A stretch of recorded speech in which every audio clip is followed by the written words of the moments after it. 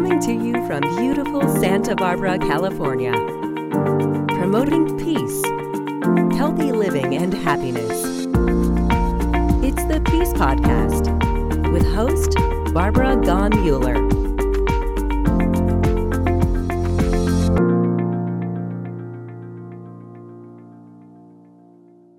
Hello, this is Barbara Gaughan Mueller, and I am so delighted you're here. But I have a special thank you before we begin our peacepodcast.org today. Many of you have signed up to become part of the Peace Podcast family or the Peace Podcast community. And I want to thank you for that because you are the people who are helping me get the word that peace is possible, having your friends listen to the podcast. So as I was writing my introduction for our wonderful guest today, I thought I have to thank you. I have to thank you for sharing these podcasts because once upon a time I was talking to one of the people I interviewed and I said, you don't know when you're going to need this motivation from a mentor. You can go to any of these mentors anytime, day or night, and get a little inspiration, and maybe it will help change your life. Let's go to today. I am so happy to have my longtime friend who even visited us in Costa Rica, who even visited us and meditated with Eleanor, our dear friend from Iona, when my late husband, Robert Mueller, was passing. We meditated on the fact that he was going to go to a new realm, and it was so beautiful. Catherine Collis is living in Santa Barbara now. She didn't always live here. She used to live in Findhorn. Do you know anything about Findhorn? From the early 70s, a spiritual educational center and community? Well, that was where Robert and I had our honeymoon. And I am just blown away by the history of Findhorn. But it wouldn't be what it is today if Catherine's best friend, Roger, was not her husband. He and she worked together at Findhorn to bring the vision of Eileen Caddy and Peter to reality, to be able to trust in the world, to trust that you are going to have what you need to eat as a community, to trust that you are going to be able to use the wisdom you brought to Findhorn. Now, Catherine is not an ordinary woman. She worked at La Casa de Maria as a spiritual director and coordinator of the Center for Spiritual Renewal. Doesn't that just make you want to go there and spend time with Catherine? Well, today I hope I can give you what made her who she is today. And we're going to call this talk Imagining the Future. How do we get to that imaginal gift that we're given and not ignore it? And so without further ado, I want you to know that Catherine Collis, C-O-L-L-I-S, Catherine with a K, is our very special guest today. And I want to ask Catherine a very simple question. How can we take advantage of the gifts that we are given at birth and imagine the future that our world needs today? Is that too big a question? I had written a few notes about what this imagination of the world is about. And really, imagination is about calling forth what lies in potential. So the gifts we have through our senses and through our feelings and through our imaginings, through our thoughts and creative ideas, these are gifts that ultimately, when you really look at what we carry as human beings, we are creators and we are able to call into being so many different things. All we need to do is look around our rooms, our culture, our music, our art, our institutions, our organizations, including our systems that we've created. They all have come out of our imagination. And I don't look at imagination as fantasy, what our desire is, though some people might think of it that way. I see imagination more as moving us into an aspect of our creative self that is in touch with possibility, with potential, with what is lying in wait to be realized. And I like that together. How do you put all that together, Catherine? Well, let me just go a little bit and weave back into some of what has led to these thoughts. And my experiences over many years of working with lots of different organizations and groups, because I left Findhorn in 1974, started another organization with a group of people called the Lorien Association, and spent 15 years while I was raising my two girls, traveling around the country, North America, including Canada and the United States, visiting lots of different communities, organizations that were all looking at how do we build a better world? What are the challenges the world's going to face right now? How do we prepare ourselves? And that's really, I think, been the thread that has carried me through all of my life work. In this COVID time, when we have a chance to reflect, I mean, we if we use the gift of this time, and some of us are busier than ever, but still, the quiet, the pause, we are being offered an opportunity to review and reflect. What are those things that have the greatest meaning? What are the teachers who have really imparted their wisdom to us? What are the gifts that we have cultivated within ourselves that perhaps yet we have not expressed? And this has been true for me and for the many circles and groups that I'm a part of during this Zoom time. One of the things is that we're facing a lot of the unknown. A lot of people don't know what's lying ahead, what the future is going to hold. And a friend from years ago, William Irwin Thompson, a cultural historian who wrote some wonderful books, Passages About Earth, The Edge of History. He wrote in the 70s and 80s. He always said, you can't drive into the future looking in the back rear view mirror. And yet that is how a lot of us face the future. And so what is it that we need to face in going forward? And it's the unknown. I was very fortunate when I was a student. I finished my O and A levels in England at the Krishnamurti Center and School, Brockwood Park. And this was a time when the physicists David Bohm and Krishnamurti were having their dialogues.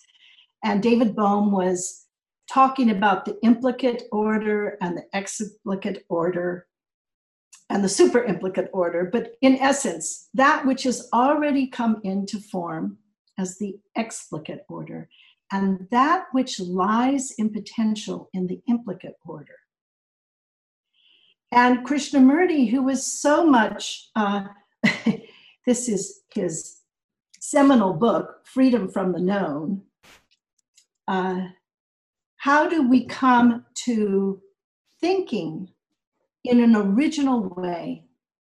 How do we tap the part of ourselves that brings in something fresh and new that has not yet been before, especially when we're looking at solving problems?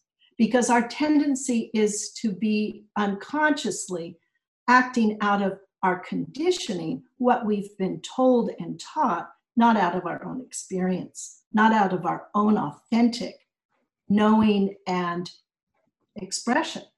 So that influence of those two men exploring how do you get to that implicate order. And what it reminded me of was what I've always found as a miracle. If you are to take a seed, an onion seed, a carrot seed, an acorn, and you want to know how does that acorn or that seed become the carrot and become the oak tree? Where is that coded inside the seed? And you dissect the seed, and at the very core, what you come to is something that's empty space. It's invisible.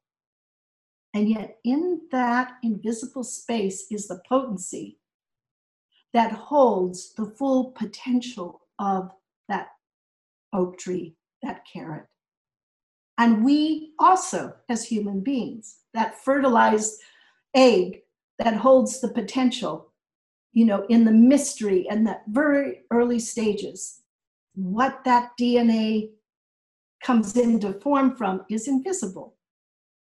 So I also think about that, like what is held in the invisible coding of possibility for us.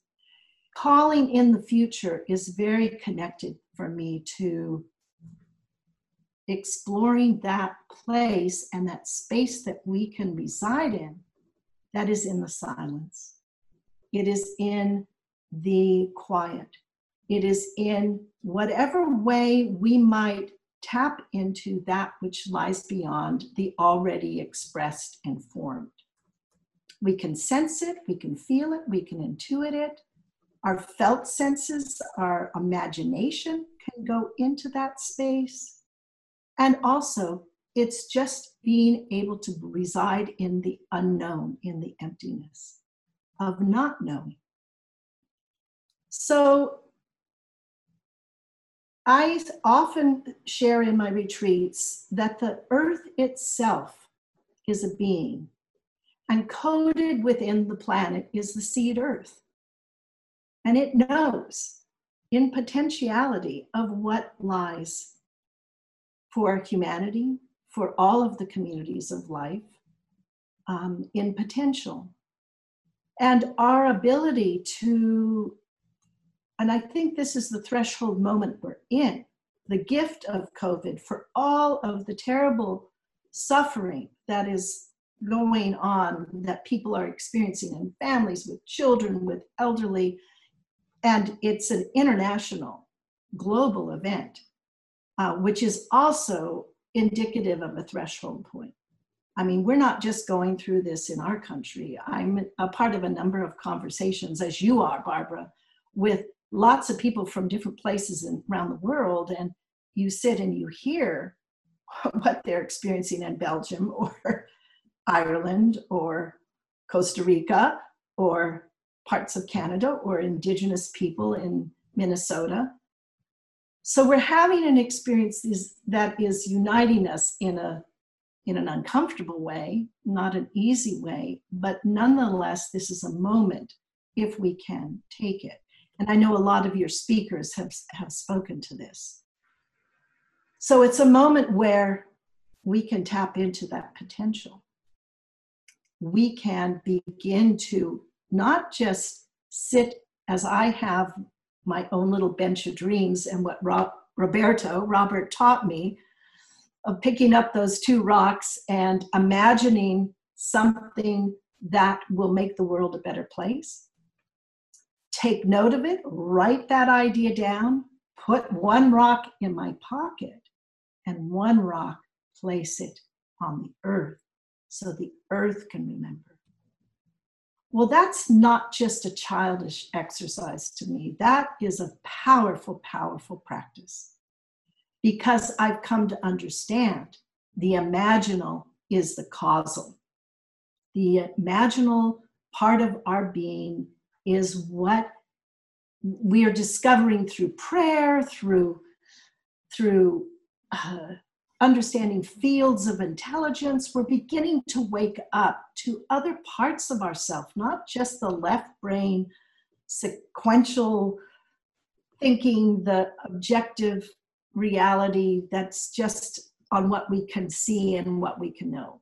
We're waking up to other parts of what we are, who we are, that have these. What you said, wake up to the invisible coding of our potential, waking up in this threshold moment. And it's not just happening in the United States, it's happening around the world. I think nature wanted to take a pause and wanted us to say, you don't need to drive your car every day. You don't need to get on that treadmill of traffic jams and grocery shopping and eating in a hurry. It's time to have that moment. And I think that's what you're talking about. Tap into that, what lies beyond the immediate. tap into your own potential. Is that kind of what you're saying today? Exactly. And that potential isn't necessarily all written out and explained and has its strategy and its plans. It is something that is emergent from within a part of ourselves that I would call the soul, given my training and background. That part of ourselves that precedes this life and lives on afterwards, that is that part of us that is connected to the sacred. And as I would put it, is the force for wholeness making within ourselves. So all of the dreams, the visions, the insights that come as I've worked with people, because part of my spiritual psychology and human development work has been helping people with their life transitions. And always, without fail, no matter how challenging the situation and people not knowing what the next step is, being in that place of the unknown, something breaks through from a deeper part of themselves that becomes magnetic and energetic, and it begins to take its form and shape. And it sort of comes in that liminal time, which we are in collectively, that threshold time where we're between one stage of where we've done things in a certain way and where things will be done in another way, but we don't know what way. And we always put it out into, well, if only, so-and-so became president, then that will solve the problem.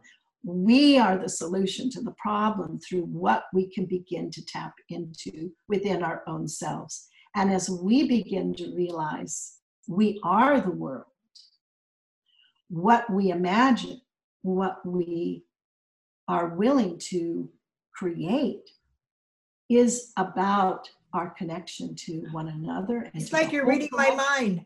You're like reading my mind. That was what I was going to say. We are all interconnected. And it was like, that's what I'm going to ask her. Well, if we're also interconnected, how do we take this human potential or the potential of the unknown and bring it to a place where we can communicate it with each other? Or do we just have to have it in a meditative state where we think it and it becomes real? It is an active piece within. It is, I'll just share briefly, and hopefully we have a few minutes. I had a recurring dream when I was a little girl. And I had it many times. In every stage of the dream, I was a little further along climbing a mountain. And I wanted to get to the top of the mountain. Sort of the classic archetypal journey. And every time you get a little higher, you see a little farther and a little bit more than more than what you did before. Getting finally to the summit, there's a lookout tower in this dream. And the lookout tower, as you climb up into it, allows you to have a holographic view of the whole world. And as I'm looking in wonder and awe and falling in love with Earth from this beholding of the full thing, I notice there's a black dot on the horizon that's getting bigger and bigger and bigger. And I have a terrible sense of foreboding. What is this? And as I see it approach further, it's like a great storm that is just sort of like the fires in Northern California, just overwhelming, devastating.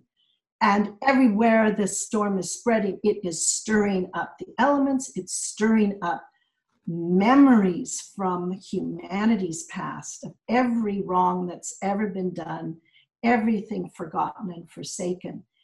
And it's the elements of what we've held in our experience of living on the earth. And I notice there's a group of people that are standing and looking into the face of the storm, while many others are running, just wanting to get away from it, hide and seek shelter. And I go and I'm attracted to this group of people. Why are they standing there when the storm is encompassing the whole world? and stirring up so much. And yet they are calm. There's a peace within them. And they are just standing in witness of what is happening. And so I run to them for shelter. And what I notice as they are standing there, that they're calm, their quality of presence, not being in reaction to, not identifying and taking sides in what they're seeing or trying to fight it. They're intimately alert and aware, but they are seeing something else. And as I stand next to them, I realize they're seeing through the storm to the future on the other side. What will pass is the storm. What has substance is the reality of what we are going to meet when things settle down. And what their quality is, as they're standing there and looking, is they actually are becoming that future. They are living the consciousness of that future world that's we have dreamt of in our visions and our ideals and the city on the hill and making the earth an Eden once again. And so that was what a long way round to Barbara, what in answer to you, what is the core gift we have that can call the future into being? And it is for us to rest in that calm and understand that that gives rise not only to informing us and guiding us in what our activism might be, what our part in outer expression might be, but it gives us the development of this inner knowing and inner radiance and the blessing that we can generate and call into being of a future that is just in wait for us. I love the way you say call into being, because Robert always would say, and they would ask various questions after his talks, and they would say, Dr. Mueller, the world isn't working, and you're here telling us the world can work.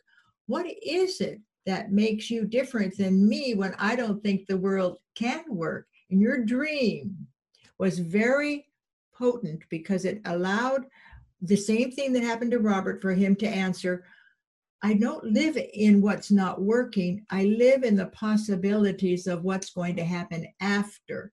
And I imagine, and he did this all the time, he was always on this imaginal plane where he saw the world the way he wanted it. He saw our earth as a perfect paradise. And I buy that dream. I see our earth as a perfect paradise. When I go out into nature, I'm a new person. I developed this group called the United Nature, that we use nature as our guide. And I was on the Foundation for the Future. And all of a sudden, all these futurists said, yes, we'll join you because we know nature knows how not to infringe their being on other beings, and they work in harmony. And that's what I wanted, this harmonious relationship. And your dream is so powerful that that dot became kind of like a wall that separates those who are going to go forward and those who are not going to be able to pass into this new world. Isn't that kind of where it is? You know, we all get to go together. I realized the dream was really about our collective time. It wasn't just includes my own journey, but so many people are on that mountain quest to and beginning to see the whole, the interconnection. And then beyond that, what lies in that invisible heart of our world, which all the mystics have touched and all of our wisdom teachers. And it is time now for us as a collective humanity, maybe a few here, maybe a few there, but these are ripple effects. These are strawberry runners of connection that just is spreading. And our media doesn't cover that. We don't see. Well, it's not practical to cover that. It's not practical, but Robert knew. He wouldn't have been able to do the hard core work in the United Nations unless he had this other side. They go hand in hand. They do. And that's what we haven't understood. That's what we don't know. This inner part of ourselves moves us into the outer. And then the outer, we go back into the inner. It's sort of like that infinity loop. It's not one or the other. It's not becoming enlightened and transcending from the world, because every time we have an insight, we're called into embodying that insight. Isn't that true? Oh, yes. And you know, it's so interesting because Robert spent 40 years at the United Nations, and this is the 75th anniversary of our Global Voice. And I work hard for the United Nations Association so that we can bring people such as yourself, Catherine, into the awareness of others who need to hear this different story, this different imaginal future. And they need to hear it from not only Robert, but from you and me. And I tell people on these podcasts, have a conversation with somebody. Tell them what you saw as you listened to Catherine today. Tell them what you learned. And don't expect them to get it, but invite them to watch one of these podcasts and have a conversation after, and realize that your conversation is an opening for the world. What you say today is out there in the ethers. And I always believe that our words are powerful. Well, first of all, they're composed of our breath, and our breath is so powerful. And it brings us back to reality, the way we breathe. That deep breathing and the understanding that breath is the life force that we all need. And you hear that because it's invisible, just like Catherine and her seed. What's inside of a carrot seed is invisible. But look at the and carrot. Yet the full carrot is there. Yes. The full carrot. And that's such a good analogy. Just like us, the full potential is there if we let it ripen and we plant it and we take care of it and we bring it to the world. Catherine, there are people out there who's going to say, I haven't had enough of Catherine. What can I do to find out more about her? Well, I don't have a website. I haven't written a book yet.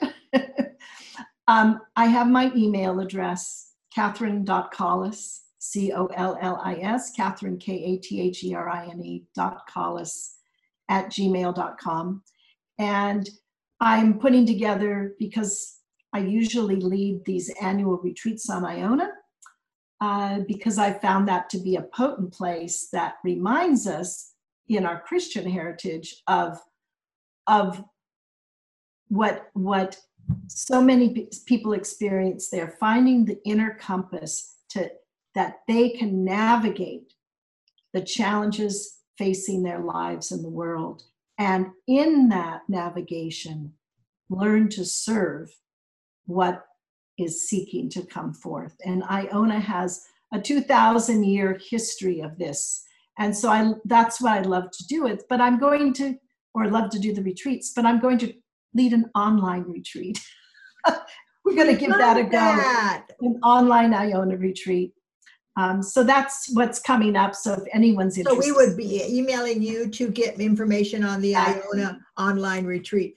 You know, Catherine and I had a long conversation about the connectedness of our hands to our inner body and the connectedness of our hands to our emotional state. And there's just so much more that we can gain from this understanding of who we are and our place on planet Earth today. We're here for a reason. We're still alive for a reason. And I think the reason will become more apparent the quieter we get and we look into that luminary or that imaginal space that's sitting there waiting for us to discover it. And besides, it's coded in our cells and our soul. This is a time for bringing every voice, every part to the table, both in our internal community and in our external communities, in our cultures, in our nations. All come to the table. And in that powerful connection that happens, a new world is born. Isn't that exciting? A new world is born. I am so excited and also full of sadness, and understand working with individuals also who are going through a really hard time in this time. But there are phoenixes rising here and there. There are inspirations, and often isn't that so when we're brought right down to the hardest things in our lives, all of a sudden we are gifted with such insight and understanding. And that's what awakens compassion. It awakens our heart. It awakens our connections with one another. Yeah. I couldn't have said it better. I could have waited about 10 years to hear somebody say that we become what we think, we become what we imagine, and it's there waiting for us to discover it. The discovery, I think somebody said to me, that's the hunt of our lifetime, to discover why we're here. And it's the best hunt we can be on. I'm Barbara Gahn Mueller, and I'm going to let Catherine, with those words, just resonate through you. Remember what she said, and let them heal you, let them encourage you, and let them bless you so that you can get into your imaginal state and bring the world together, because we are all interconnected. Our thoughts become reality. Catherine, do you have a last word as we say goodbye for now? You know, there is a poem I'd like to read, an anonymous poem I found called Birth of the Undivided Self. Deep within our human nature, coded in cell and soul, lies the answers to our questions, informing from our core. The revelation of a new teaching, the wisdom which will lead us through the healing of our world to the birth of the self anew.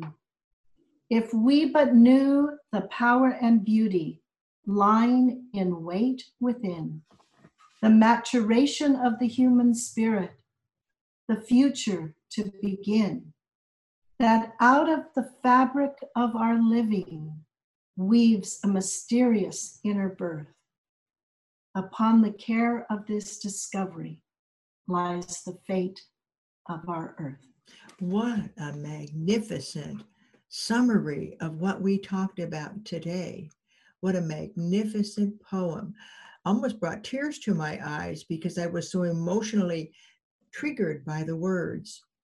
And it's very interesting that you're following Sojourner Kincaid Rolle, because she is talking about the beauty of poetry to summarize where we are today on our planet. And there you come in with this poem.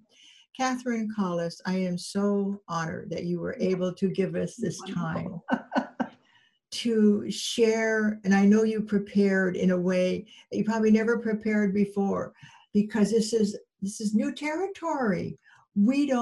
We have to go inside and we have to pay attention.